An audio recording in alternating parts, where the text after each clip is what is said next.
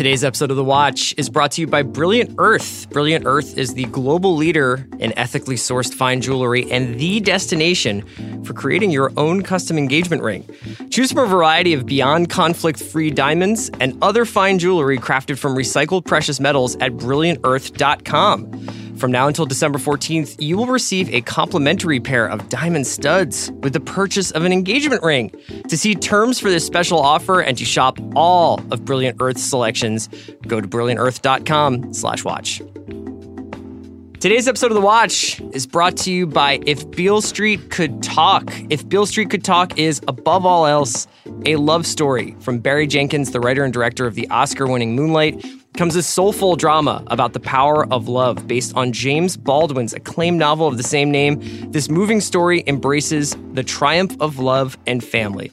See If Beale Street Could Talk in select theaters December 14th. I need support staff to clear the room. Stand up and walk. Now. Hello and welcome to The Watch. My name is Chris Ryan. I am an editor at TheRinger.com, and joining me in the studio, it's the most wonderful time of the year.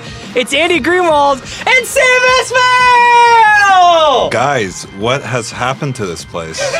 What is going on? So Sam hasn't been here in a year. Why, you think this is worse digs than what we had before? I mean, isn't it? I mean, it's more intimate. It's more. You could use that word. You know, intimate. From what I understand, the Ringer Podcast Network is a thriving and growing business. So you can see behind you, there's posters for all sorts of non-watch podcasts. And much like Stephen Root's character in Office Space, we still work here. Right. We're just moving into a succession of smaller and smaller offices. I mean, I'm sitting at a cubicle right now. You are, but at least we're sharing a cubicle. Guys, it's the annual Year in TV podcast with Sam Esmail. Sam, this is the third one?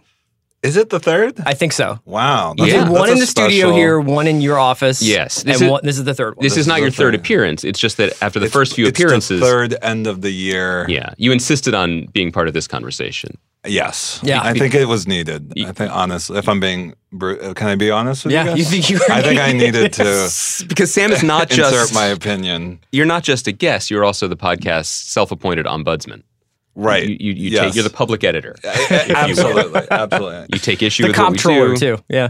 And this has been a big year in television. It has. And I actually wanted to talk about that because this is the conversation I wanted to have just before we kick things off, which is, how many returning shows do you have on your list? Good question. Because we should set this up. We each have our top 10 lists in front of us. We'll share them. Top 10. I have two. One, two, which three. I think is interesting. I got four. Two.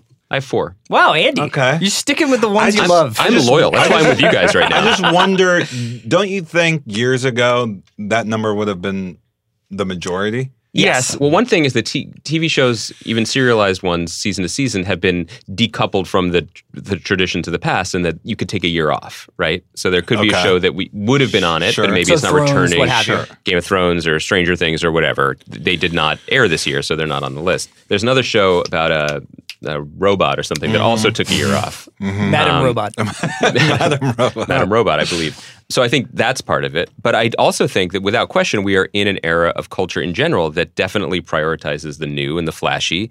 And our engagement with TV has become more like our engagement maybe with the movies. We're like the flashy thing that's out and everyone checks it out right away and then we move on. Yeah, and there is a weird thing because I felt like as I was making the list, there was a weird bias to shows that I like that have come back that I, for whatever reason, because they're returning, they're not as exciting as the newer shows, and I don't, I don't know if that's going to be a trend. Because the other thing that I'm starting to see with ongoing series is they're not going for the distance necessarily anymore. Right. They're going for limited number of piecing out seasons. after 4 seasons, for example. Exactly. Yeah. Yes. Just hypothetically. Okay. Fine. This is all about me, right? Well, I'm trying to justify my decision here. Well, I think that we should get into it in the conversation because Can I also ask another question? Well, do you please. just before we kick it off? Do you guys feel like this is a strong year? No. I don't either. I think struggled, especially not given honest. the amount that was out. You think, yes, I think that if you told me, I have a very long list, but when it really got to is this a top 10 show? Is this one of the best shows of the year? Is this a show I'd put up against other past top 10 shows? I was like, Not really. It's pretty good. Like there's a lot of pretty good. And we've talked about that a lot this year. I think once you get past 4 or 5 on my list, I think that it's kind of pick 'em. I think these are things that I liked. And in general, looking over the year in television for me was a lot like looking over the year in music, for example. And we're not going to talk about music on this podcast, I promise. But in the sense that there are a lot of shows on my list and even on like an extended list that I felt it's almost too easy that I put them on the list. These are shows that are made almost in a lab for me or for Chris. We are in this like hyper niche era of television where there's things, we'll talk about this, like I'm sure like Little Drummer Girl, which Chris and I adore, that I don't know if that would be up on a list against the great shows of the last decade. I just think it's exceptional because it ticks every box that matters to me. And I'll also add, I gotta be honest, I struggled getting a top 10. And there were a lot of shows that I really liked, but I just didn't think it would crack the top 10. So there are 2 shows actually that are on here that I haven't seen the entire season. There's that part of it too, yeah. Because that's it's so late in the game. I think that's actually okay. And I do think maybe there is, because this happened last year. Marvelous Mrs. Maisel would have been on my list had I seen it, when we did top 10. And by the way, the second season's coming out a couple weeks. December 5th, so I think.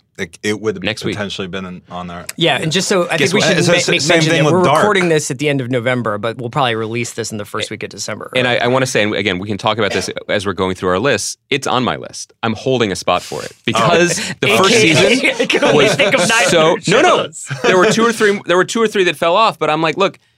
The first season of Mrs. Maisel is so good. So incredible. I would love to just watch it again. It would fill me with joy. That I'm willing to bet that the second season is stronger from the beginning to end than Lodge 49. Wow. Sure. Wow. And so I'm holding a place for it. And if I'm proved wrong, we air this podcast, the season has begun on Amazon, or I've been dumped on Amazon, and it's falls short, I will mea culpa on a later podcast. But we are caught in this weird space, and we should talk about that as well. Dark, all 3 of us. Which totally would have been on my list. Yes. We missed it last year. It came on. It came literally. it missed our list. It was Christmas weekend, I think. It was literally, I think, the last weekend of the year. To me, and I don't know how we caveat this. I don't know if we put an asterisk. I think it's just best information available. Plus, a couple of the caveats are you're saving a spot for Maisel. I did. And neither of us put Homecoming on our list out of respect to journalistic integrity. Friends and family. Yes, yes.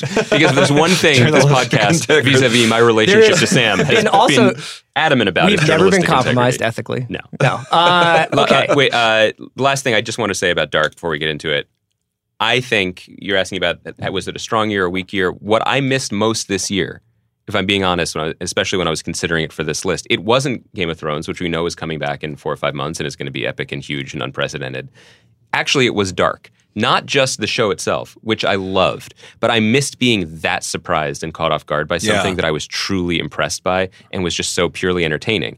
Again, when we get through the list, you'll see that like pretty much everything I chose, these are things that are either that I've liked before or that are tailor-made to me. Yeah. And Dark was a real delight. And I'm sure there are other Darks out there, possibly even on Netflix, that we haven't uncovered yet. I remember at the end of last year, Sam, you went crazy for that Brazilian show, 3% or whatever percent 3%, was. Yeah, There's a couple things hiding in the foreign language section that maybe we've missed, and people will, I'm sure, tweet at us. But that sensation is absent from my list. So I agree. So here's how we're going to do it. We're going to go through our list. We'll start at 10. Yeah. What we'll do is every time we talk about it, like a show gets announced for the first time, that's when we'll talk about it. Got it. Okay, and then that way, once they show up again later on, and if you have a show and it gets named, just mention, oh, this is my third show or whatever. So Sam, you're the guest.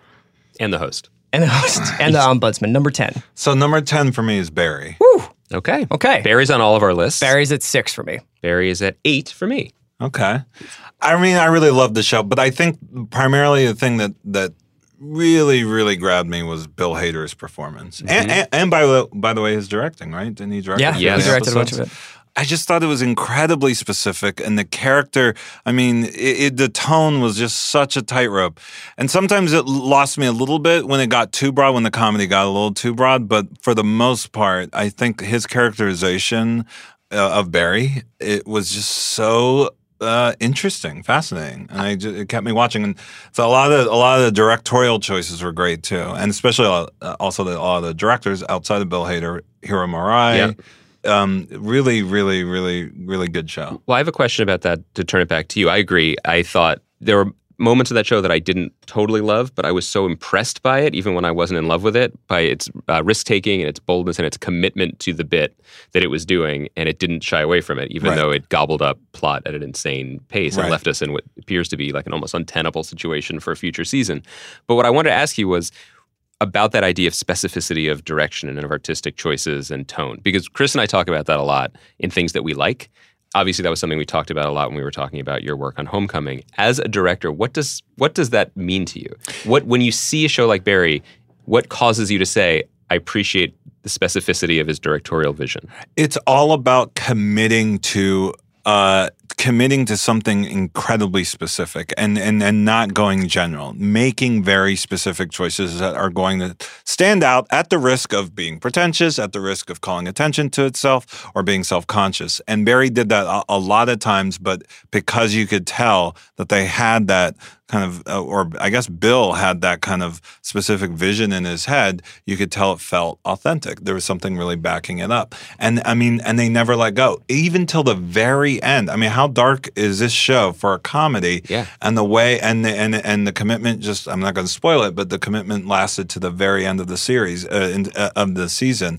And I just thought that was really bold and refreshing. Yeah, you also have to consider the fact that most of the times with something that's like a vanity project, it positions the person who is the object of the vanity, whose dream it is to make this. So Bill Hader's writing and directing and starring this thing. He gives a lot of the best bits, a lot of the best comedy moments to Henry Winkler. He puts his character in a position where we as an audience may like Bill Hader, but we're like, do I want to go along with this guy as he continues to go darker and darker? And I think it's also really confrontational about our kind of romanticization of not only violence, but like hitmen in particular, who have been, like obviously an object of real obsession for movies and TV and books over the last 100 years. To be like, well, what is really this job really, this is what this person would be like. It wouldn't be like John Cusack in Grosse Pointe Blank, where he has like a moral compass that's always pointing the right way, And it wasn't cute at all. No. It was actually, but it was a half-hour comedy. I mean, that was the weird thing about the show, is that it could have just been this like funny, bit that they played every week, like a Grosse Pointe Blank, which, by the way, it's a great movie. Great movie. Yeah. I love that movie. But it actually, they backed it up with a lot of depth and a lot of... No, it didn't have a lot of irony. No. Yeah. One of the things that I think you always have to police against in a television show in general, particularly in comedies, is the fact that people fall in love with characters, and that's what makes people return week after week. You can celebrate that in wonderful ways, and there's a laundry list of shows, maybe even on our list, that we'll talk about how they successfully do that. But there's also a trap, because if you are as in love with your characters and in comfortable situations as the audience is, the show can sort of flatten out. And I think that speaks to why a show that I admire and love a lot, like The Good Place, is not on my list this year, because so far through this season, I've felt the show desire to be nice is so nice that I'm not enjoying it as much, because I don't see any edges anymore. Not that it was ever an edgy show, but the balance has tipped a little too much in terms of comfort as opposed to challenge or momentum. What's your number 10? Last point before you do that. Sarah Goldberg is incredible on the show, and Henry Winkler's performance is so good. And Henry Winkler. Yeah, go check out our interview with Henry. He's a Bill close Hader. personal friend of both of us. It's just to say that there are so you many... 3/4 of Los Angeles is like, let me tell you about my close personal friend, Henry Yes, Winkler. because he's really that nice. He's really good at it. But I just want to say that, like, there are, and I'm sure Sam can speak to this too, there are so many good actors. There really are a lot of really talented, really good actors. And when you give them this opportunity, like Henry Winkler obviously has had many opportunities in a long career, but he did the shit out of this role, right? And he's not, great. It's not that he's better than he was 10 years ago, it's just the opportunity in the part. And when it clicks, it's pretty exciting to see. My number 10 is a show that I've not finished because it just started, Deutschland 86. People may remember from, I think, 3 years ago, I wrote about it for Grantland near the end of the website and talked about it on the podcast. Deutschland 83 was a really terrific series, German language original show, aired on Sundance. It was vibrant and funny and weird and kind of like a pop music version of The Americans, Sam's favorite show. And this is the sequel series set 3 years later, filmed in South Africa, set in South Africa and Angola with a lot of the same cast. Oh, wow. First of all, I love the way the Wingers, Jorg and Anna Winger, the married couple that make the show, I love the way they make TV. Which one do you like more, Jorg? No, Anna, I think. Okay. Actually. No, it was when the Times reviewed it, I was very impressed. They referred to them as a wife and husband creating team. So Okay. breaking a little ground there. What is this? What network is this? This show? is on Sundance. I think it was a co-production with Amazon, so I think it will show I've up never there. seen. Have you seen? I watched the this, Chris? first series. I didn't see this one. It just showed up a week ago. So British of you. It's. I watched the first series. Did you say series? Yes, I just you got did. back. He did just get back. Yeah. Oh my God. Oh, God. He needs to go take a nap at his flat. It's pretty thrilling, and it's a really interesting, it just has such an interesting both aesthetic perspective, because it's really brilliantly directed, really pop visually, but such an interesting cultural perspective about an era that we think we know what it was, the Cold War, but this is from a German perspective, and specifically this season about the proxy wars that occurred in Africa. Mm-hmm. It's a great use of they were given a chance to do another series, and they expanded the canvas. I'm really enjoying it. That's really cool. Yeah. My number 10 is The Haunting of Hill House, which is on my list. good. And we A could talk little about higher. that now, but like I think that one thing that I started Number to feel a little bit this year, oh good, we can just talk about Yeah. that, was a little bit of sameness with TV, where I felt like partially because we were starting so many new series, we were often starting at the beginning, often I the know. first few episodes of a lot of shows have some of the same beats where they're introducing characters and storylines and stuff like that, which I was like, man, it does feel like a lot of TV looks the same, and a lot of TV has sort of settled in to the same pitch in terms of performances. And this doesn't feel like anything on television. Right. The performances are very mannered and very like off in a way that you're like really drawn to them. You're like, wait, why is everybody acting like this? And is this taking place in contemporary Los Angeles, but it's constantly raining and it's always night? And there's a lot of different things going on. Obviously, if people don't know about it, it's a season-long horror story told by Mike Flanagan, who directed Ouija 2 and Gerald's Hush Game. and Gerald's Game. Is probably my favorite horror director working right now. And it tells the story of this family living who grew up in this, I mean, obviously haunted house in New England, and then basically all the trauma that they experienced in that house, how that kind of impacted them going forward in their lives. Sam, why did you love I mean, the show? I have to second a lot of what you just said, especially because I know you're a fan of horror. Yeah. I'm a fan of horror. But this was done in such an elevated way. Like, it was really smart because it was actually more about family and trauma. And then the horror elements sort of sneak in when it was in those sort of more dramatic moments. Then all of a sudden it would mix in the genre really well. But the one thing that I think just landed for me the most about this show is the directing. Talk about being specific. I mean, right down to the performances. Yeah. I mean, he just really embraced a certain vision, a certain tone, and he really, at every frame, every line of dialogue, the way it was performed, it was all considered in this really specific way. It was really good. Really And great. if this season, really singular. yeah, and it features one of the virtuoso directing episodes of the year, where it's essentially shot like a play. It's in a funeral home. The whole family is kind of gathered for a funeral, and he shoots it in a series of. I think that it's supposed to be one long take the entire episode, but he obviously is How like, pretentious. Yeah, I know. Seriously. Sam. So that was your number 9. That was number 9. You got to go. My number 9 is Forever on Amazon. That's God. We're so that on your close. list? Yeah, it I is think on we're my gonna have a list. lot of the same ones. So why did you like Forever so much? That's my number 8. Forever was the show from Alan Yang, who did Master of None with Aziz Ansari, and this time he worked with Matt Hubbard, who had worked on 30 Rock. It stars Maya Rudolph and Fred Armisen. I was really surprised and delighted by this show. They did a great job of hiding the balls in terms of what it's really about. So there's no real reason to spoil it here. Just know that it is a very well-designed show for the streaming and binging era. The first 2 episodes are very distinct and very enjoyable and don't necessarily tip their hand as to what you're in for in the following 8. I really like and admire Master of None, and I think some episodes have been truly brilliant. But the one thing that sort of kept me back a little bit from the show has been a disbelief of the emotional life of the show. It's a little chilly to me often. And I think sometimes the episodes I found impressive but not moving. And for whatever reason, this show took that same aesthetic. I think it's a beautiful looking show, shot in anamorphic, I believe, as Sam told me when I was trying to understand what anamorphic meant. When you were shooting before we were anamorphic. shooting anamorphic. It looks great. I mean, it's so annoying when Andy's, on set saying, "What are these black Yeah. bars at the top and bottom?" Did you guys know there's different lenses?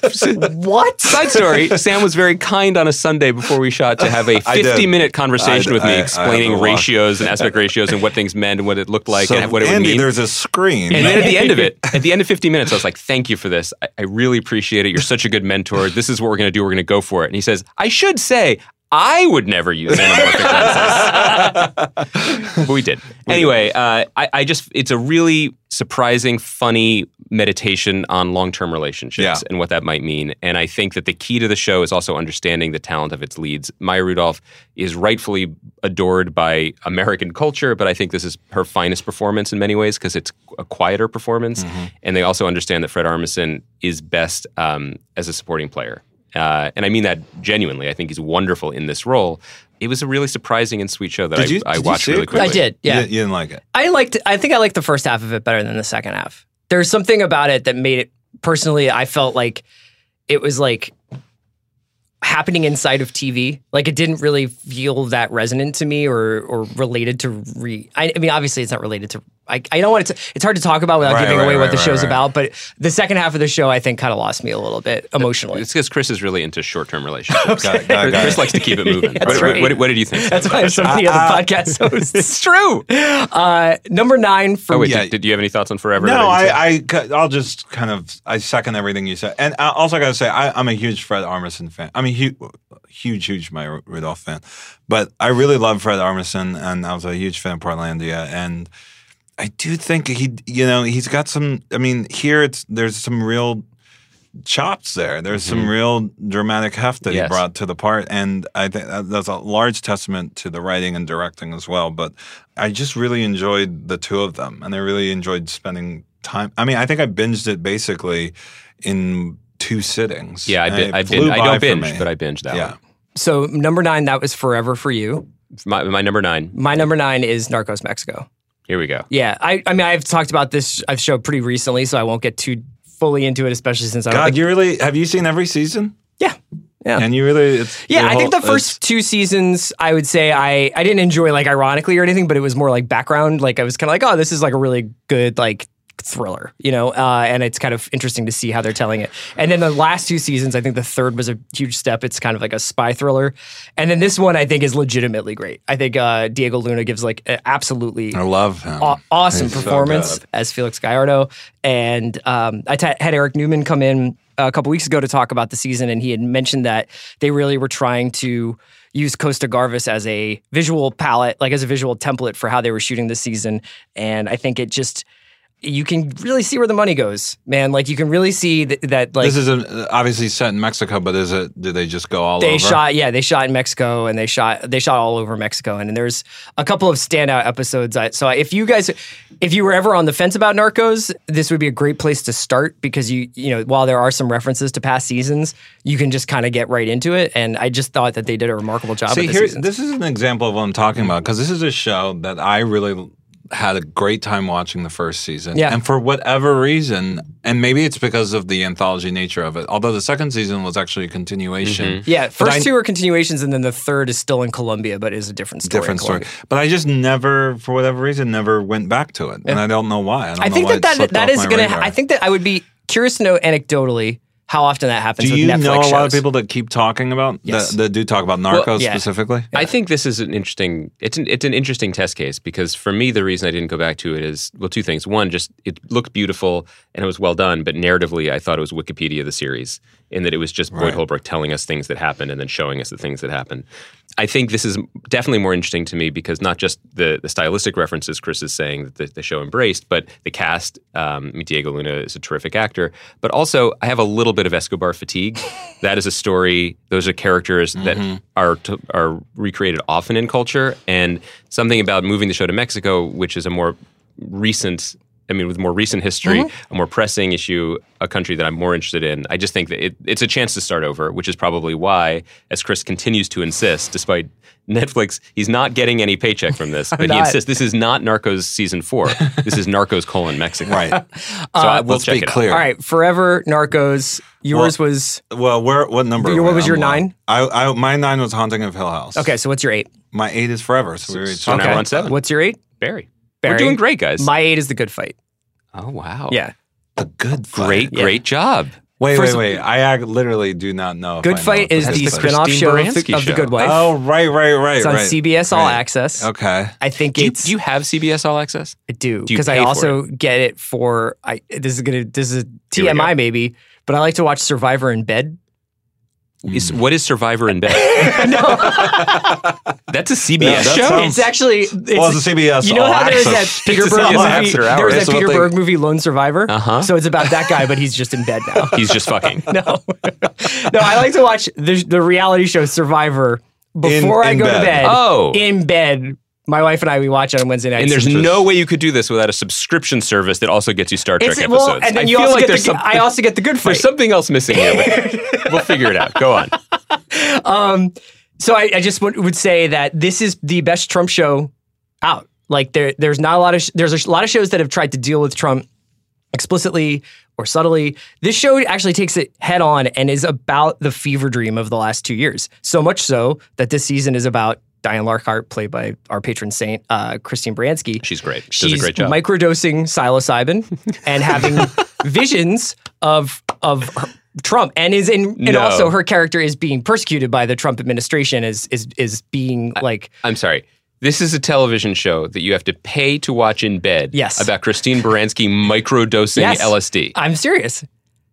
Wow. Wait, can you? I have This no podcast is reference so to So yeah, this. So I know. she stars as this woman, Diane Larkhart. So it's a psychedelic drug. She had that been apparently. at the law firm with Juliana Margulies' but character in The Good Fight. is the tone similar to the good? Slightly different. I think it's a little bit. So it also is. Diane Larkhart has left this firm that she had sort of was a partner at, and joined this predominantly black firm in Chicago, and it changes all sorts of things about like the kinds of cases that she's working on. A lot of police brutality cases, a lot of corruption cases, and then as this firm is sort of gaining a higher, bigger and bigger reputation, they come under the glare of the Attorney General's office and start getting into fights with the Trump administration. But it explicitly, it's about Trump. It's not like there's a president that everybody's scared of. It's like the Trump administration is doing this. There's work with the DNC. There's stuff about the P-tape. There's stuff about all this stuff. So it's probably one of the most witty, elegantly written shows on TV. Wow. And I highly recommend it. Have you seen this, Andy? Well, no, he doesn't have CBS All Access. You know, because he just watches Survivor in his living room. Never seen an episode of Okay, Survivor. so Good Wow. Fight is 8. Sam, what's your 7? My 7 is Better Call Saul. Mine too. One of the only. Is yours number 7? 5. Okay. Okay. I mean, But we've talked about Saul forever, so you do it. You tell us why Saul is good. here's my take on Saul. The craftsmanship is at a level that's unparalleled. You guys have probably said the same thing. The directing, the writing, the performances, it's just A pluses all around. I personally could not care less about the story. And so, and that is the tension that I have with the show. I watch it every week. I'm completely marveled by what they can pull off, what they can do. And I don't know if I care that much about the story, and I don't know why. And I think it's like a subjective thing, but I give them a lot of credit for the craft. I mean, for me to not really be that engaged with the story, but yet still be obsessed to watch an episode every week, I mean, that's pretty amazing. And obviously I'm in the minority because I think it's like obviously a huge success. I think it's AMC. also it's an interesting example of a show that's still on a cable network and has like a weekly following, but is every year. I think it balloons because people are binging it on Netflix. Absolutely. And it's following that model that I think Mad Men and Breaking Bad used so well, which is you basically in the off season, that's where you get your following, and then you come back with a season that kind of satisfies millions of people who are like, I just watched 4 seasons of this over the weekend. And I think Better Call Saul is well served by that. I mean, we talked about it this year that we both missed season 3 until it hit Netflix, and we're able to watch it in a way that sort of allows you to fall into its rhythm. Because if you're watching it week to week, and it's like, well, the Germans dug a hole. Well, the Germans knocked down Kim part of the put hole. some Post-its You're on like, a window. what are we watching? But Yeah. then when you see the totality of it, it's more And thrilling. maybe that's the way I should be, because I do watch it week to week, and so I do watch a whole episode where at the end I'm like, oh, okay, so That was the thing. They dug a hole, Yeah. And then they got a beer. Mike, They got a beer, Mike though. became Get a couple beers. a security guy at the company Yeah. for some reason that and I don't care about that, but it's done so well. I care about that. There's a moment this season that we won't spoil it because it doesn't really matter. But Mike is trying to lose someone who's tailing him, Right. And so what do you do? And this struck me as a moment that is so. I just find it so thrilling as someone who's been in writers' rooms and hopes to be in them again. Like okay, so you know you want someone to lose a tail. So start pitching. What's your way out of this? What's the most creative way out of it? Because they've all been done. Right. And on Better Call Saul, it involves Mike chewing 6 pieces of gum and like making a fake gummy security card in a parking lot to gum up the parking machine after he exits. Yeah. I love stuff like that. Yeah. The thought behind every single thing is what really elevates the show. Side note, I wonder if the show will be better served, if this is a workable model. Have you guys noticed that AMC is offering, and I don't think they do it for Saul, but they did do it for Lodge 49. Where they're putting the series Girl. up on AMC Plus or whatever. And you can watch the whole. What is You can that? I binge don't So know it. AMC is offering like a over-the-top Okay. additional service. It's not even that. It's I have You have to pay for it, obviously. you pay $4.99 on top of your cable subscription to unlock their app where you can watch all their shows without commercials, and in some cases watch the whole shows. season from the day that the first episode exactly. So interesting. they're trying to strike a balance between the pay cablers and the streamers. It's interesting to watch. Okay, so let's reset for a second. That was your number 7, Yes. And my number 7. and your number 7, yes. and it's my number 5. So my number 7 was Howard's End.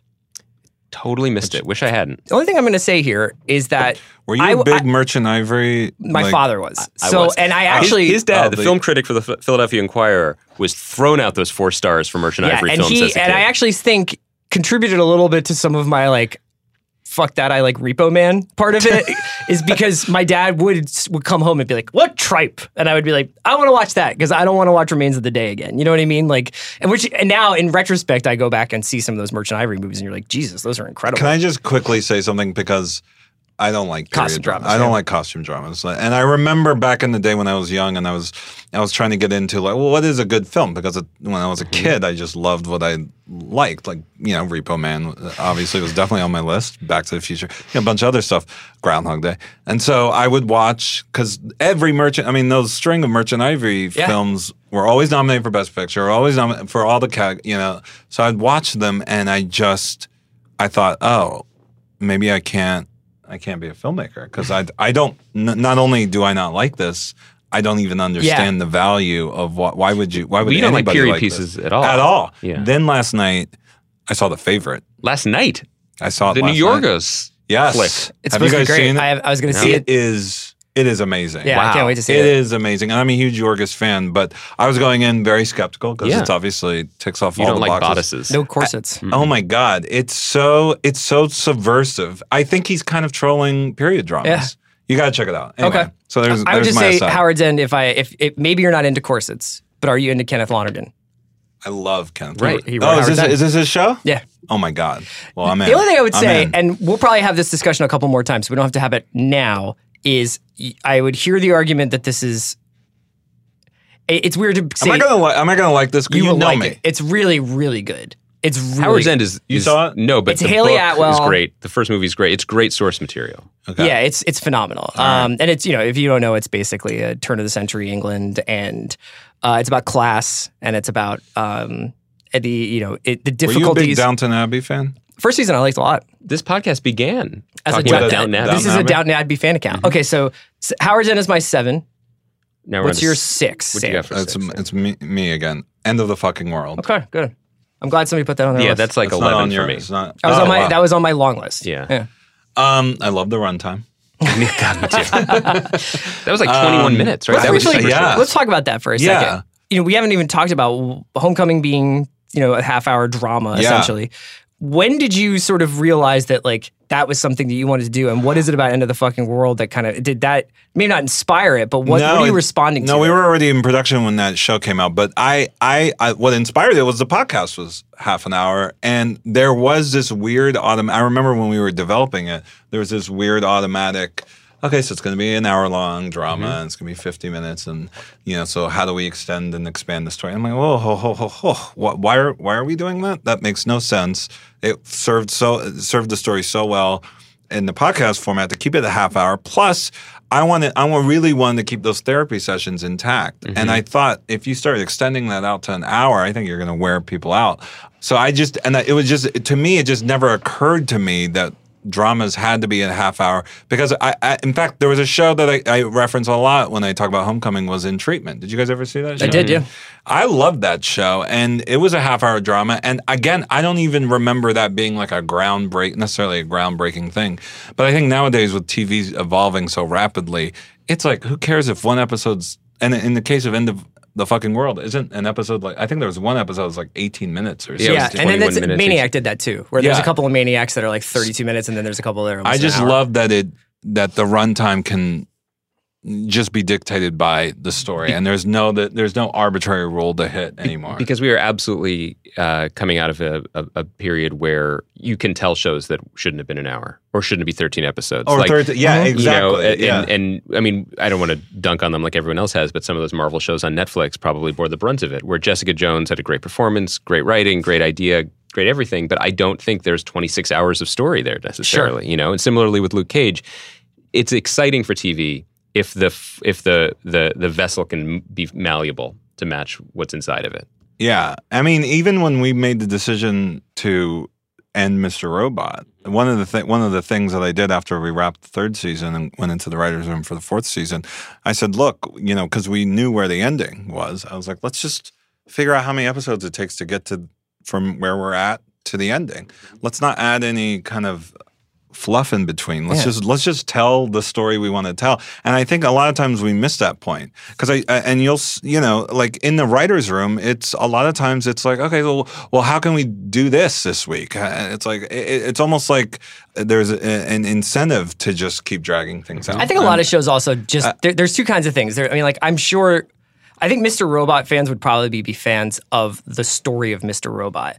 Then there's other shows where people just become fans of characters and they just want those characters in their lives. Like I would argue, say something like Veronica Mars is something that you would just want to spend time with those people in that world.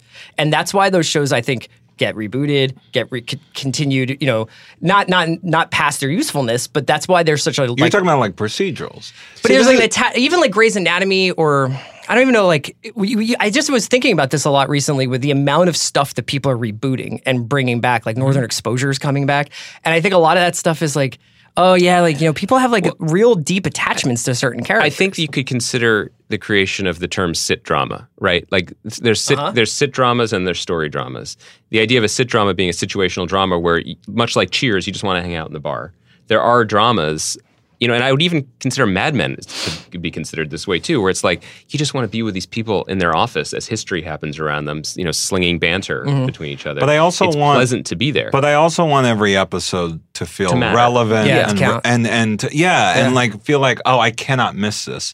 There are a lot of shows out there that you can miss 5 episodes and jump in, and I don't get that. I personally It's funny don't too because like that. when you make that turn for the home stretch is when I think that the scrutiny on your show changes a little bit. I think it happened to Lost. I think it's happening to Thrones. Is that when you kind of announce that like, hey, we're going to wrap it up soon, people start watching the show in a different way because it's like every moment is supposed to be going towards this one point rather than, oh, it's cool if you guys want to go fight a bear in the woods for 2 episodes and that doesn't actually matter to like who sits on the throne at the end. Well, the thing about TV now, especially as there's so many choices, people feel very strongly that everything should matter. If they're investing their time in it, well, think about what you're saying, because then you're saying there are shows where everything doesn't matter. You can come in, you can go out, you can, you know what I mean? There are. And I think that's a different use of television. Yeah, I guess I don't get that. That feels like you're just trying to distract me for a while every week. But that was supposed to be television. That was supposed to be television. By the way, let me just confess. Yeah. I was not a huge fan of television growing up. True. That's fascinating. But what's the most popular show on Netflix? It's Friends. It's still Friends. Right. You know, that is still the way the majority of the people in the country watch TV, the way they think of TV, the purpose TV serves for them. But what we're talking about, both in our list with a lot of new shows and about like what we want from these things, you know is what a I do further a lot of? tearing. 2 Americas, guys. I'll just cut to it. I watch Friends in bed. Friends. So your favorite things are Survivor in bed and Friends in bed? Is this like a fortune cookie game? I know you're not supposed to have the laptop in bed, but it happens. Wow. So guys, you just you wake up, you feel a heat on your chest. Is there not a TV in the bedroom? No. No. I mean, we could have one, but we were like, we don't want to make that step. But then, like, yeah, it's kind of easy to just like watch a few minutes of Scruggs, throw it in. Did you say Scruggs? Yeah, I like getting Buster Scruggs in bed too. Can I pitch NBC on Scruggs? It's Tom Waits working at a hospital. 21 minutes. We should just say, end of the fucking world. a really fun, Great show. really fast binge. sorry. We both really liked it. We talked about it a lot. The direction by Jonathan Entwistle I think and we Lucy did Cherniak, more terrific. podcasts about that show, like hours-wise, Yes. than the actual show lasted. By the way, the actual show, if you watch it all in one sitting, shorter than the last Mission Impossible film in runtime. As rewarding? I don't know. I mean, I just think it's interesting because it literally. I mean, I know this is to the chagrin of a lot of critics out there, but it really does feel like you're watching. And I don't remember the episodic structure of End of the Fucking World because I did watch it all in one stretch. In January, yeah. Yeah, but it just felt like this. I don't. Are they making a second They season? are. They just announced. I'm interested. I'm curious. Is Wolf Blitzer in End of the Fucking World? So that's the deciding So wait, for me. End of the Fucking World was your number what? Hold on. 6, I believe. Hold play. Yes, 6. So my number 6 is Barry. Your number 6 is Glow. Oh. Anybody else have Glow? I do do not. not. I love Glow. I think it is I like Glow. consistently not just entertaining, but truly impressive the way they juggle in a large cast. Sunita is amazing. Mr. Robot alum Sunita Trenton. is terrific. The cast is phenomenal. I think Yeah. Alison Brie deserves being mentioned up there with any of the great performers on television. What did you think of the episode within an episode?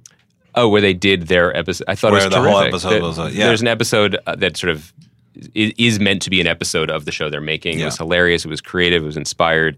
There is something that segues nicely from the previous conversation we just had. There is something kind of old-fashioned about this. This is an ensemble comedy that immediately and deftly makes you care about all of the characters and be excited to see them in these different interactions. And it's combined with a very modern twist, which is that it has this big idea behind it of this wrestling show. And so you can literally explore conflict between characters by having them wrestle in a very meta way, which I appreciate.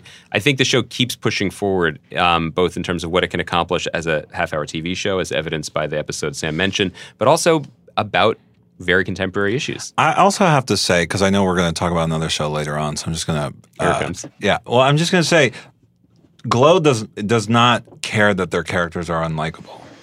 You know, and This they feels like a prologue to something. It is a prologue, and but I will say, like, I'm very compelled by all the characters, even though they're not afraid to let them make bad choices, and I think that just makes me like the characters even more. But because they're so, you get to get inside their minds, and you see that where their flaws are, and you see that they're afraid or vulnerable about it. I don't know. There's just something really compelling about that. I think the choices. I think the show is really instructive too in terms of how to make. I'm looking at my list, and I feel like it is not super inclusive list. I think the majority of the shows are made by and created by men.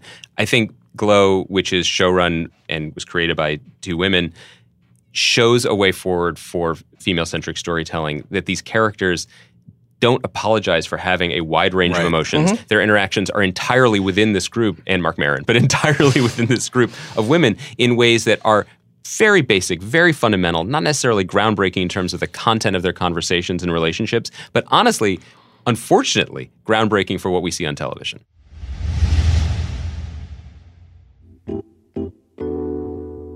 Today's episode of The Watch is brought to you by the big homies at Sonos. Meet the Sonos Beam, the smart, compact soundbar for your TV and the newest addition to the easy-to-use home sound system. I love my Sonos Beam. I've had it for a little while, and man, it really has just, to quote the Big Lebowski, it ties the room together. It basically brings sports to life. It feels like you're sitting courtside when you're watching basketball, or if you're watching movies or TV, it really, like, especially for the bigger shows like Westworld, it just brings like a kind of like 3D vibrancy to the sound, and it really brings the shows to life. Beam lets you play everything you love, from music and radio to movies, TV, podcasts, and more. Even use AirPlay to enjoy sound from your iPhone or iPad on Beam. All with rich sound that fills the room. You can enjoy deep bass and detailed stereo separation for music, plus crystal clear dialogue for TV and movies. All it takes is one cord to connect Beam to your TV. The Sonos app walks you through setup step by step, and you get hands-free control with built-in Alexa. That way you can start a playlist, skip tracks, and pause simply by asking out loud. Plus, when you connect your Sonos speakers over Wi-Fi, you can put speakers in different rooms and listen to 2 things at the same time. It's the best part about this whole thing, is like you can be watching Die Hard in one room and NPR in the other. You live in the dream.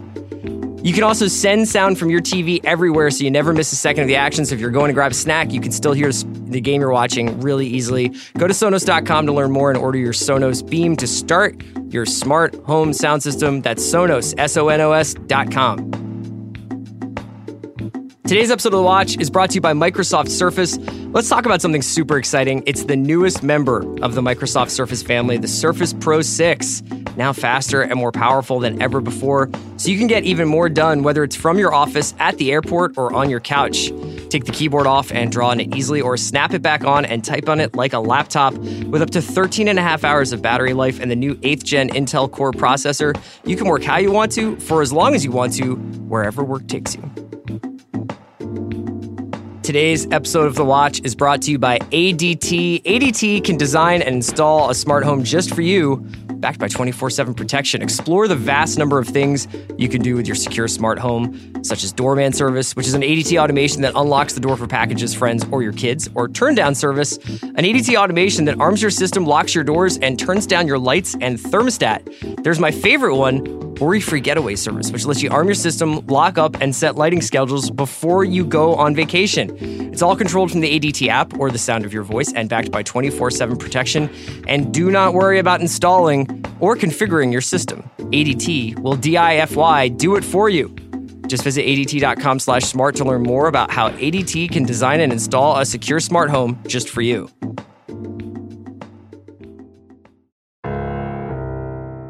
So that was your number 5. 6. So that was your number 6. What was your number 6? You did my number 6 was Barry. That was your number 6. My number 5 is Better Call Saul. What's your number 5? Escape at Denara. Yeah. Oh, dog, yeah. let's That's get into a it. favorite of the Watch podcast. Oh, yeah. Did you? I mean, I have. So this is a show. So I have a little asterisk because I've only seen 2 episodes. Mm-hmm. Holy shit. I think Ben Stiller directed the hell out of this. But the performances, Patricia Arquette, Benicio del Toro, Paul Dano. Dano is out of his amazing. mind in this show. Oh, my God. And I love, Dano's got that like 70s Hoffman vibe. Swole in this show. Dano. Yeah. I just love how it takes its time to establish the place. It does take its time. And are you? Is that a criticism? See, this is what I mean. In the vein that I loved End of the Fucking World for being really short and breezy. You just don't like jail. I just Who likes jail? Lots of people love watching shows in jail. I think this show. When they are in themselves in jail? I'm sure they're very popular in there, but Sorry, did you but- like the prison stuff in Night of? I thought Oz you had like its Oz? moments. Go, sorry, Sam. I just thought the show needed that long running time. For me, there was a lot about the atmosphere that you couldn't have done. And I think Ben Stiller did a phenomenal job. And whoever that cinematographer is, She was terrific. Oh my God, Yeah. she's amazing. And it just really had a sense of place and time. I just think it's It really, brilliant so far. actually, it partners well with what I was saying about Narcos, which is that this is an example of kind of where television production has gotten, where that just does not look like Atlanta or Clover Right, City. Not Atlanta, right. the show, but Right. Atlanta, like Yeah. a shot in Atlanta where Right. Yeah. it's just like you shot the shit out of it in upstate New York, and it looks like it's freezing, and all the Yeah, characters you are feel it. freezing, and you can just tell. could not like. It's let me really just impressive. because you're being critical about the runtime. I'm looking at Andy. Watch listeners. You could not do that in half-hour segments. You could not do that in 40-minute No, episodes. that's right. I mean, But he doesn't even structure it like a television show at all. It's an No. interesting. I think you could make the argument that this is almost a 9.5-hour movie because it really does feel like even each episode picks up. At the I think very that's next really- shot. I think yeah. that's my criticism of it, which isn't really criticism. It's that I found it unwieldy. That's not even a necessarily negative thing. You know, Twin Peaks: The Return was unwieldy, and it was the Right. best show of last year. I really admired it, and I really like it, and the performances are on another come on. galaxy. Come on. But yeah, I guess I just, in terms of getting my arms around it, it didn't fit onto my list. But it would have been on my long list. Okay, for sure. so that was your number 5. Yep. Right? Right. What's your number I'm 5? holding 5 for Marvelous Mrs. Maisel. I assume it'll either climb or fall. All right. Just to say, guys, the show's coming back. Don't sleep on it. It's incredible. Rachel Brosnahan is up there with Alison She's- Brie, and Brian Tyree Henry is the best actress on television. So my number 5 is Better Call Saul. My number 4 was Killing Eve. Okay, that's my number 2. Ooh, What about you, Sam? not on my list. Yeah, dog. Not on my list. What are you missing out on here? Come on. I enjoyed Killing Eve. I thought it was really funny, and I don't know. Maybe your same criticism of Escape. I don't know. There was something. I don't know. It didn't. Well, we should be more positive than forcing you to be negative. What do you mean? Well, talk about Killing Eve. Yeah. I think that in the... By the way, who plays the assassin? I mean, Sandra Oh is brilliant. Jodie Comer. I mean, she's awesome. She's What a phenomenal. performance. Yeah. Holy shit. I think Killing Eve is the success story of the year, but also the tightrope act of the year. The first 3 hours, which were the ones that clearly Phoebe Waller-Bridge was credited for as the writer and was clearly the most involved in, are 3 of the best hours of TV of this year and that could be held up against TV of any of the last 5 years, for sure. Then, as the season goes on, I didn't love it any less, but it became more of a TV show. It definitely, you felt the brakes starting to go on a little bit as they realized or as they got excited about the cat and mouse game becoming a much longer cat and mouse game, which creates its own sets of risk. Now, Barry similarly put itself in a position that felt untenable and seemed ready to jump off the ledge, but in a different way, in that Barry sort of forced the issue at the end of the season, and now we don't know what we're waiting for next when we join them. In Killing Eve, it could come back and it could be like, well, we've just missed each other again, Batman, yes. And then it becomes a TV show. By the way, good TV show. By the way, but a less in the same way that we talked about Barry, and actually to a positive extent, how Barry does not take the assassin trope just on a superficial level. That there's like, this is another assassin show. This is another assassin show, but do you think it treated its assassin with that same? Because there were moments where that character, they were going to go there with her, but then it turns out she's lying or making fun. She's I pretending. didn't think that. And so then I never really got a beat on her. And again, I admire the hell out of that performance. I mean, it is off the charts brilliant. Yeah. I just don't know if I ever got a beat as to what the human motivation. Yeah, and I think maybe they'll get there. more. They get into it sort of towards the back end of that first season. I think that Barry is a show that essentially uses the mechanics of improv comedy as a drama tool. So it's just like, and then what? And then what? And then what? Yes, and it's like, right. keep pushing it and pushing it and pushing. Yes, and right. Killing Eve is just a story about obsession. I adored the show, but I think that it actually got to the logical conclusion of that story. Right. Where it's like, this is what happens when you're actually put in this absolutely insane situation with somebody you're obsessed with, but is actually quite dangerous. Well, it's also deeply, I think Phoebe Waller-Bridge is much more interested in the politics of female friendship and to be a woman in the workplace and to be a woman in the world and to be a woman in relationships than she is necessarily in the geopolitical game of assassination. Right, they're adapted which from is a series awesome. of novels that are like, more pulpy, I think, right? Like, yeah. So it's an example of what's great about TV in this era, where you can have an auteur or creator follow his or her bliss and show us what interests him or her using the framework of a different sort of story. Where that goes once it becomes pushed into a tighter framework remains to be seen. So that was my 4, Sam. Wait, but by the way, was that your number 2? Yeah. Oh, I wonder what your 1 is now. like Because you I thought I knew Probably what the your same number as 2 yours. is. What's your 4? Oh, my number 4, Little Drummer Girl. You too? Yes! Oh my God! That's my number 4. I Is that your was- 4? No, it's my number 3. Whoa! Can I just didn't know you say- watched it. Oh my God. Over the weekend. It's incredible. I'm obsessed. I love Florence Pugh. I think Yes. she's amazing. I mean, Michael Shannon. This is my favorite Michael Shannon performance. I Can think. you just talk to us about Park Chan-wook, though, man? First of all, come on. This is a guy, and I don't know how he directs, but it just feels like he knows what shot he's going to use for every There's no moment wasted and every you know what it scene. reminded me of in that way? It was like The Knick.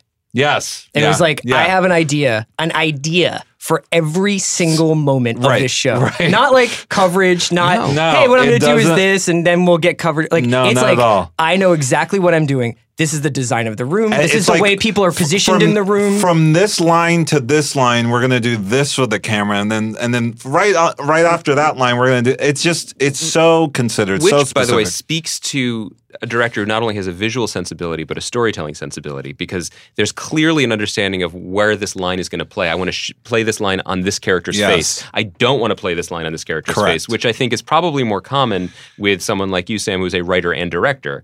You know how you want to portray each line. I also want to say, and this is super post making the pilot, the production design on this show is out of control. just out of this world. Also, it is so gorgeous. Yeah. There's another Specific. thing, though, which is really exciting. important, is that this isn't something that they had a script and then they brought in a cool director who was like, I'm going to just make this look really cool. Every shot, all these dizzying, vertigo-inducing shots Did you that want he to say does. vertiginous? No, I didn't. I almost did. They actually tie into the story. It's all about Yeah. losing yourself in these multiple identities that happens in intelligence work, that happens in espionage work. It's about all you see is these reflections of people. All you see is people behind glasses it totally plays up this very convoluted story. Can I ask about something that because as I remember you giving me a shellacking for season 2 of Mr. Robot, as I'm watching Little Drummer Girl, I'm Chris Ryan's voice is in my head. Sure. You know, the North Star, because that's all he kept asking me about for season 2. I have no idea what I'm rooting for in the show. I don't know if I'm necessarily rooting for Michael Shannon. I don't know what he's actually going after. And again, I'm only 3 episodes in, but I'm just excited. I don't know if I understand everything. And I think you actually talked about it. I've read the novel 3 times, and there are still parts of it that I'm like, wait, couldn't they have just done something different here? Like, it's definitely this, like, it has a dreamlike quality. Yeah. It has a certain theatrical, like, what if we put on a production, a play in the real world? Right. But you're kind of like, who would see him? And the fact that Alexander Skarsgård is playing a guy, but that no one will see. He's not putting on, he's just talking her into this relationship. I would just say that the second half of the season, that all comes back around. Okay. Yeah. I would also make an attempt, perhaps flimsy, to wrap my arms around a lot of what we're saying here, which is that 3 of the shows that we've all talked about and that we all really liked, Barry, Killing Eve, and Little Drummer Girl, all play in the space of politics and violence as theater or as performance and the boundaries between them or the appeal of those things. And if I was still in the think piece business, which I'm not, there does seem to be something interesting to be taken here of like, in a time when the world isn't making sense and we cannot really wrap our arms around what's happening politically because either we feel completely disenfranchised from it or it seems so insane and heightened, these shows, I think, are offering a way to kind of understand that disconnect, right, between violent acts and violent words, about the desire to be violent or not be violent. I think I've had a little bit of a crisis this year, as I'm sure most people have, with negotiating the fiction-like reality that we live in with fiction. You know what I mean? And sometimes you read things, especially about history, where you'll just be like, yeah, we watch All the President's Men, and I'm just like, this is kind of a fable. Like, I don't know that, nothing is going to come and save us here like this did, you know. And it's things are tidy when they've already happened. This show, you're absolutely right. You watch and you're like, oh yeah, like this goes back historically way farther than we thought, and it also will affect us way into the future. Well, right, you could take, and this comes to play in the, I believe, in the 3rd hour of Little Drummer Girl, where there's the argument between Charlie and, I think it's between Charlie and Gotti, and basically she's saying, you know, what happens when the people who are oppressed become the oppressor, and she's trying to take a small segment, much like we do when we watch entertainment. We're like, that's the bad guy because we saw them do a bad thing. Let's see the bad guy get punished. And you get a visceral thrill if they're doing the storytelling right, if you're being manipulated in a successful way. The problem is you pull the aperture out, or you zoom out a little bit. Oh, well, maybe there was a reason for that. Maybe there was a reason. You have to keep going back and back and back, and that's not satisfying. So it's essentially a very satisfying drama about something deeply unsatisfying and impossible. That's really impressive. So that was your number 4. Right. That's not my number 3. Andy, what's your 4? That was my number 4. Number 4. Okay, so my number, number 3, Sam, what's yours? Maniac. Okay, great. Not on your list. Not on our list, but close. Again, the directing and the choices were so specific. The world building. I mean, let's talk about world building, because in a half-hour drama for 10 episodes. Is it 10? Was it 10 episodes? 10. I just thought it was an incredible feat. And I personally, I know Jonah got a lot of criticism on his performance. I loved his performance.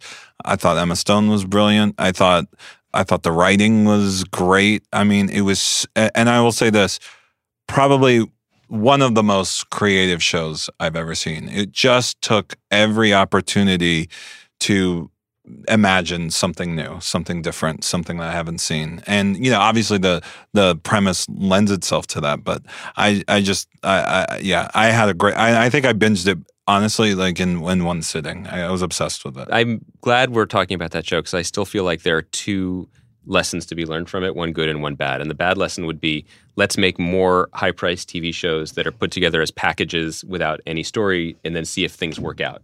They didn't do that. The story that I would pull out of the show is, okay, we have this opportunity, let's go nuts. Yeah. Let's try everything we can because of the advantages we're given that we're being left alone because of these stars and because of Carrie's stature and because of the package that got put together. So I'm truly impressed by that, and I hope that the right lesson is learned from it. So that was your number 2, Sam. No, number that was number my 3. three. That was You your ready number 3. Do we have the same number 3? Or yours was Drummer Girl? Oh, Yeah, mine's Drummer I think Girl. I know what's coming. Here it comes. Wait, this is your number 3. Yes. Probably your number 2. That's his number 1, probably. Oh, is Look it? at this face. Oh, Say the word. Hold on, let me, should I wind up a little bit? I'm not. First of all, you're looking at me like I have something to be ashamed of. This is the Roy gang. But can I say you? It's Succession. Succession is Andy's number but 3. You told me that it wasn't going to be. That's fine. That's Did I? fine. Yeah, you did. You did. Wow, I have you to. stabbed him in the back, just like I don't think I Just did. like I think I Logan did said it's Kendall. in. I'm trying to decide. Interesting. Chris. Why don't you Okay. talk about Succession? Yeah, you here? talk about. I know it, it's your 'cause number you- 1, but yeah. I think it's time. All of this whole podcast, I think one of the main things we've been talking about is direction. Right, and I think it represents a major shift in the medium to be moving towards like Sam, who are writing and directing a lot of their own stuff. Guys like Mike Flanagan, who are writing and directing a lot of their own stuff. Carrie Fukunaga, who directed Maniac. My most anticipated show of next year is Mindhunter, which apparently Fincher and Andrew Dominic are splitting the direction. I mean, Jesus. Yes. I can't even. Jesus. Can't Every wait. time a new show comes up, I'm like, who directed it? And that's not the case for Succession. Succession is basically a temple built to television writing. And I know that we'll probably get into whether or not everybody here at this table likes it as much as I do, They're talking about me, guys. but consistently surprising, deeply, deeply affected by the characters, completely involved in this story of itself. And I have not laughed harder since I think Jesse Armstrong's previous show, The Thick of It, at a television show. But to that last point, I agree. I laughed so hard when the show was funny. Yeah. I did not care when it was not. Okay. And that was basically, and to going back to unlikable characters, because we brought that up with Glow, and there's plenty of other shows. I mean, and just literally, let's just be explicit. A greedy, evil capitalist, like probably the best evil capitalist character in all of fiction, Daniel Plainview, in my opinion. Yeah. There Will Be Blood. I mean, you couldn't be more unlikable, but he was compelling. He was really good at what he did. And just when you thought you had a beat on him, he was able to connive and be even more underhanded than you thought. I just wasn't impressed with any of these characters. Did I think the performances were outstanding? Absolutely. Did I think when it was being funny and satirical? Yes. And I should say my wife loved it. We've always been big fans of your wife. My wife watched it every Sunday night the minute it came on the on-demand. But when it asked me to care, I found no reason to care or find the character interesting. Yeah. I still, to this day, I think because, Chris, Andy, and I actually talked quite a bit about this offline. Yeah. There's I a still chat don't. thread. I still don't hear the reason. There's a lot I of don't things get it. inside what you're saying. So there's at one level, I don't think there's a way to litigate an emotional attachment to a television show. You either have it or you don't. I didn't have one. I don't have one with Glow. That's why it's not on my list. It's nothing against Glow. It's just never a show that's clicked with me. So I understand that. If you're talking about the competence of the characters, I'm talking about. Are you rooting for Kendall? no. I'm not, I don't need. I have when the show Sixers. asks, I don't need to root do for you, these do guys. you care for Kendall? Do you Yes, care about deeply. Why? Why? Why do you care about him? I just find his especially his addiction story to be Right. remarkably well drawn. I think there's something to talk about here, which is Not that every addict is But, like a but that, genius. but that you know what I doesn't mean? mean. But that's a different answer to. That's not an answer to my question. So what's No, I want to. Why do you care about Kendall? Because his addiction. No, I'm ready. I'm I don't ready to care. answer this. You go ahead. Yeah. The story of the last 10, 15 years of prestige Golden Age television is the story of highly competent, morally questionable men Sure, in positions of power, sure. where we may loathe, or at least say that we loathe, the things that Don Draper or Walter White are doing, but you can't knock the hustle because those guys are the best at what They're they do, great. even if what they Tony do Soprano. isn't very pretty. Yes. This is a show about They're compelling characters. This is a show about the end of the American century and failure. Yes. These guys are failures. Yes. All of them, in their own ways, are full of self-loathing, disappointment, and regret. And when you talk about rooting for things or identifying with things, I can identify with aspects of all of these characters being put into situations where they're maybe not up to it, or they're self-doubting, or just the pathos sorry, of it. Rich white people who are incompetent, who are going through addiction problems, who are not particularly good at anything. I'm not entirely sure what. But look, if you want to satirize it, I'll laugh. I'll be right there. If you want to, and basically what we're talking about is Trump's, right?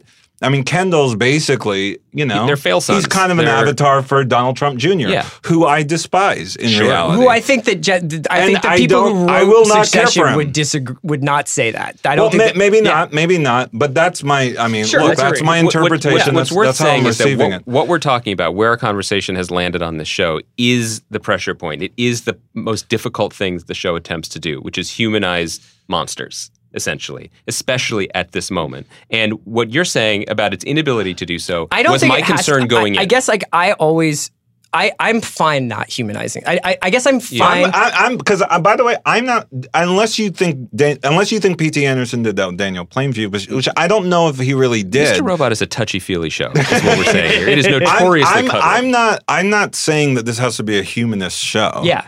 I'm not advocating for that. But what is compelling about the characters beyond the fact that we can make fun of them, that we can laugh when they fail? And if the show just asked me to do that, I'm there. I was laughing. You're there for the Veep version of it. Yes, the thick of it 100%. When you turn Veep into a drama where you ask me to care, I don't know if I think it speaks to for me, it spoke to the possibility of both happening at the same time. Yeah. That you could have. But you keep not answering this is what I'm saying. I keep asking, why do you care? And you keep not answering. And that's the thing it's very telling. I find portraits of failure. Do you find Kendall? I find portraits of failure to be kind of interesting. I don't think they get told very often. Like Andy's saying, I think that a lot of the stories that we see are just about how you won the final hand. I don't care if Donald Trump Jr. fails. I hope he fails, but I don't care if he fails. I wonder how you would feel about the show if it came out in 2012 then. Oh, I hated the Trumps in 2012 too. I did too, but I don't think about the Trumps. I sometimes think about the Murdochs. I hated the Murdochs. I don't like them either, but I think. Well, I shouldn't say that because I don't know all the Murdochs. Look, I think there might be some nice Murdochs here, out right? there. By the way, I bet you the Murdochs, if you actually told, a true adaptation of the Murdochs, they're probably really smart, fascinating, compelling characters that maybe you don't like.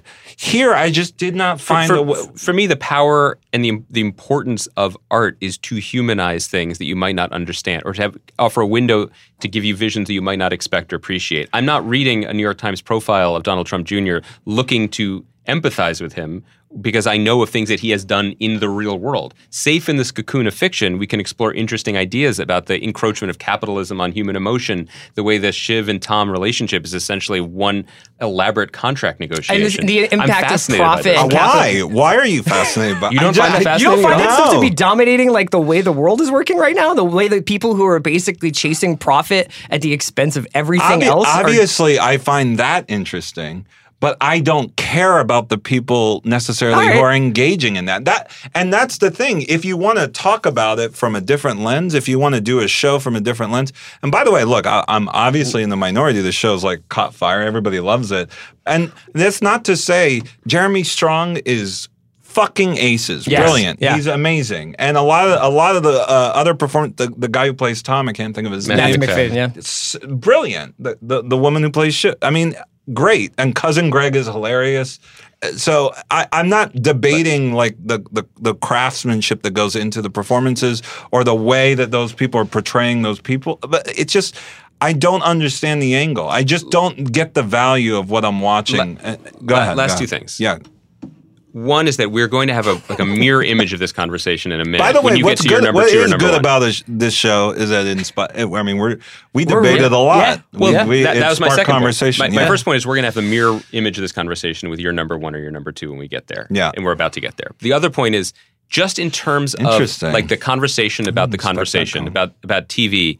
I really have a soft spot for the show because of the way it surprised me. Because I struggled through the first few, and then sunk in deeper, fell in love with it in a way that really caught me off guard. The fact that we're having these spirited conversations. It also has two of the best episodes that came out this year. It absolutely does. The finale in Prague. And the fact that a lot of people seem to be catching on to it in a slow-burning, old-fashioned kind of way. I really appreciate that. You know what's weird? It's the flip for me. I enjoyed it in the beginning because I think in the beginning it was actually it was more scathing towards its characters. Yeah, it seemed to hate the characters in the beginning. And then they started to care about I like the fact that there was never an audience avatar. There was never someone who was like, I just got a job here. And these people thought it was so Cousin Greg, weird. It was, but then he got drawn into, okay, so that's your number three. My number one. So so what am I doing? What's your number three? I did Maniac, number 3. So you do know your number 2. Oh, here it is. Here it is. Here it is, guys. Yep. Here it is. Are you going to say fucking Westworld, man? No, it's Johnny. It's Versace. Versace, guys. This is Sam's. This is Sam's thing. We're going to clear the lane for you. This is a masterpiece. This is probably in my opinion, the best thing Ryan Murphy's ever done. It's so well written. Darren Criss is brilliant in the show. The structure of the whole show is so captivating, so unexpected. And it starts off really slow. And I have to say, I wasn't completely grabbed. I was grabbed enough, but not completely in the beginning. And then as it just went on and on, I mean, man, it just hit me like a ton of bricks by the end. And I don't think either one of you got to the end, right? Is that correct? I made it through 8, which is very close to the end. I couldn't do it. This is one of those things, and maybe this is actually what's behind our Succession argument. This is still TV. It is still subjective. There are things that work for you and things that don't. I think Tom Rob Smith is a brilliant writer. Brilliant. And he wrote a masterpiece here. Let me just say, character couldn't be more unlikable. Absolutely true. I did not like this guy at all, obviously. So compelling. So fascinating. His humanity was compelling. His humanity was compelling. His thought process was compelling.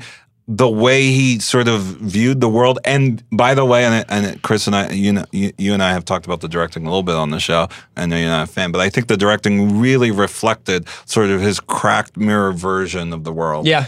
That's what I mean. I want something to really grab me. I mean, give me somebody who's compelling, who makes choices who are bold. Here's something that we needed to say. Great fictional characters share one trait, which is some level of self-reflection or some willingness or at least openness to being examined of an internal life, right? The Trumps have no internal life. No, zero. No self-reflection. Yes. They are not interesting characters, which is one of the low on the list of worst things. They're not even evil. They're just evil. They're dumb evil. They're dumb. They're evil. Yes. What are they? Evil idiots. They're not evil geniuses. The Roys, not to backslide, are not that. No. And that's what makes the show compelling to me. Similarly, by the way, they're not even that evil. I wouldn't even characterize Kendall but a mass evil. Murderer on Versace is arguably evil. Pretty evil. But a roiling ocean of humanity, which made it compelling. This is purely an aesthetic thing for me. I watched and I watched and I watched and I admired, but the pieces never coalesced for me. I could not find, and this sounds very basic, and maybe this is really what we're talking about on a fan level. I could not find my way into this story. I could not. I could see it from a distance and I could admire it and appreciate each separate piece, performance, writing, direction, conception.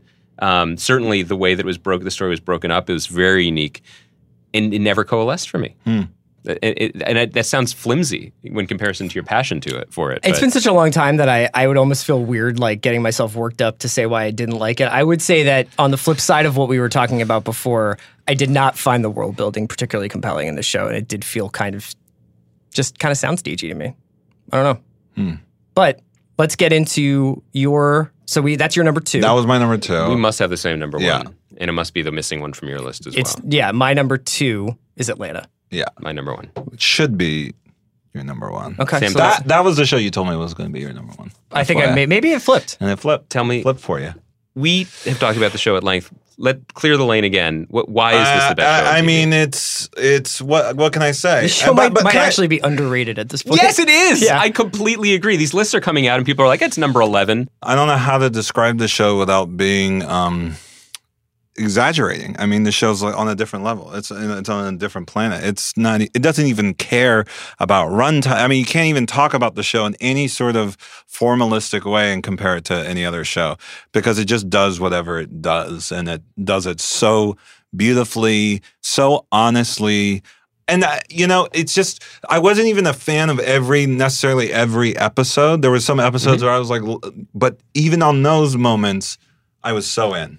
I was so in. I was so absorbed. I want to be clear when we talk about Atlanta. Like, I really like and even love all 10 shows on my list. You could throw away the other 9, and there could be a one-show list because it is not in the same category. It's not or in the competition. same category. The best of the other shows that we're talking about, whether it's Succession or Versace or Killing Eve or Barry, seem to be very, very trenchant about the culture or very appropriately suited to this moment in the culture. Atlanta creates the culture. Atlanta drives the culture. Instantaneously, it doesn't just like a reference. It doesn't just create. It doesn't just respond to things. It creates new ideas about how we should be talking about things, and creates new stars, by the way, too. Because Brian Tyree Henry is having a moment. Best actor on TV. Great in Widows. A movie I haven't seen yet, but I hope to get the screener soon. Great movie. And holy shit! But like Lakeith Stanfield, I mean, these guys, L.A. liberal, Hollywood liberal. You guys call me when you have kids. Call me when you have kids.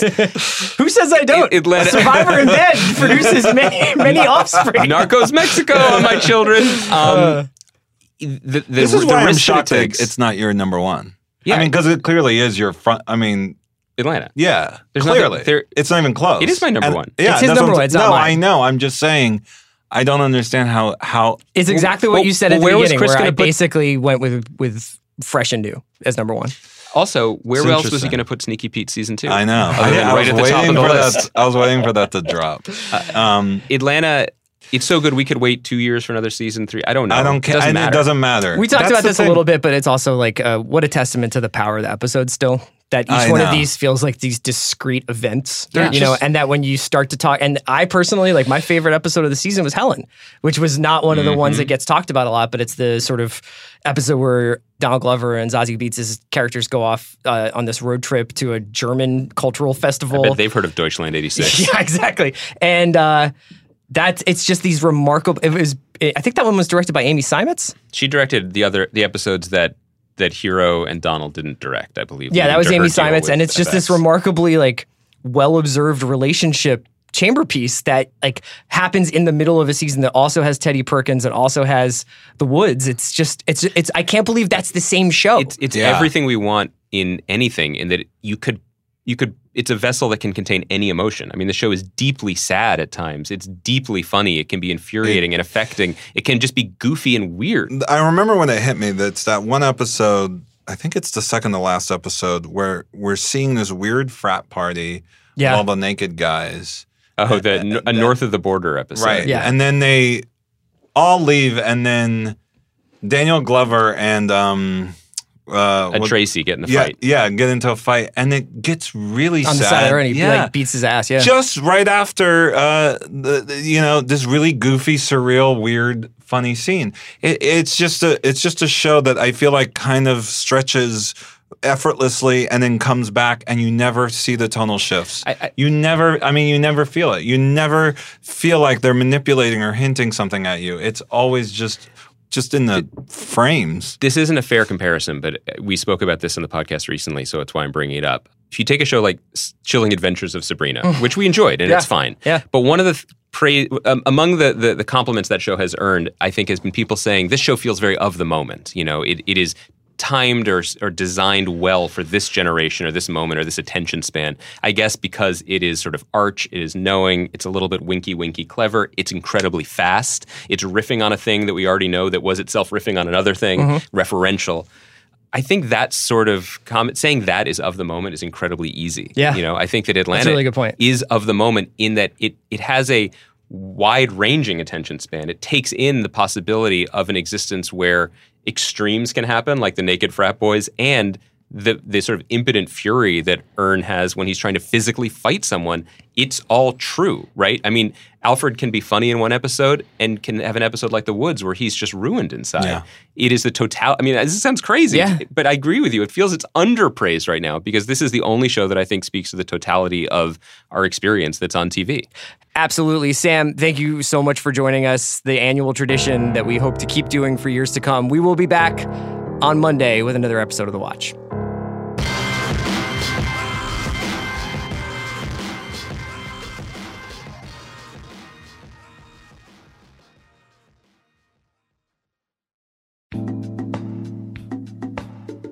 Today's episode of The Watch was brought to you by Brilliant Earth. Brilliant Earth is the global leader in ethically sourced fine jewelry and the destination for creating your own custom engagement ring. Choose from a variety of beyond conflict-free diamonds and other fine jewelry crafted from recycled precious metals at brilliantearth.com. From now until December 14th, you will receive a complimentary pair of diamond studs with the purchase of an engagement ring. To see terms for this special offer and to shop all Brilliant Earth selections, go to brilliantearth.com/watch. Today's episode of The Watch was brought to you by the big homies at Sonos. Meet Sonos Beam, the smart compact soundbar for your TV. Beam lets you fill the room with rich sounds of everything you love, from music and radio to movies, TV, podcasts, and more. I love Sonos. You know, you basically can set it up with, it's one cord. It's a super easy setup with just step-by-step on the app. And once you're done, you're basically living the dream. You've got football and basketball games that feel like you're sitting right up against the field or the court. And when you're watching movies, the dialogue becomes crystal clear. Go to Sonos.com to learn more and order your Sonos Beam to start your smart home sound system.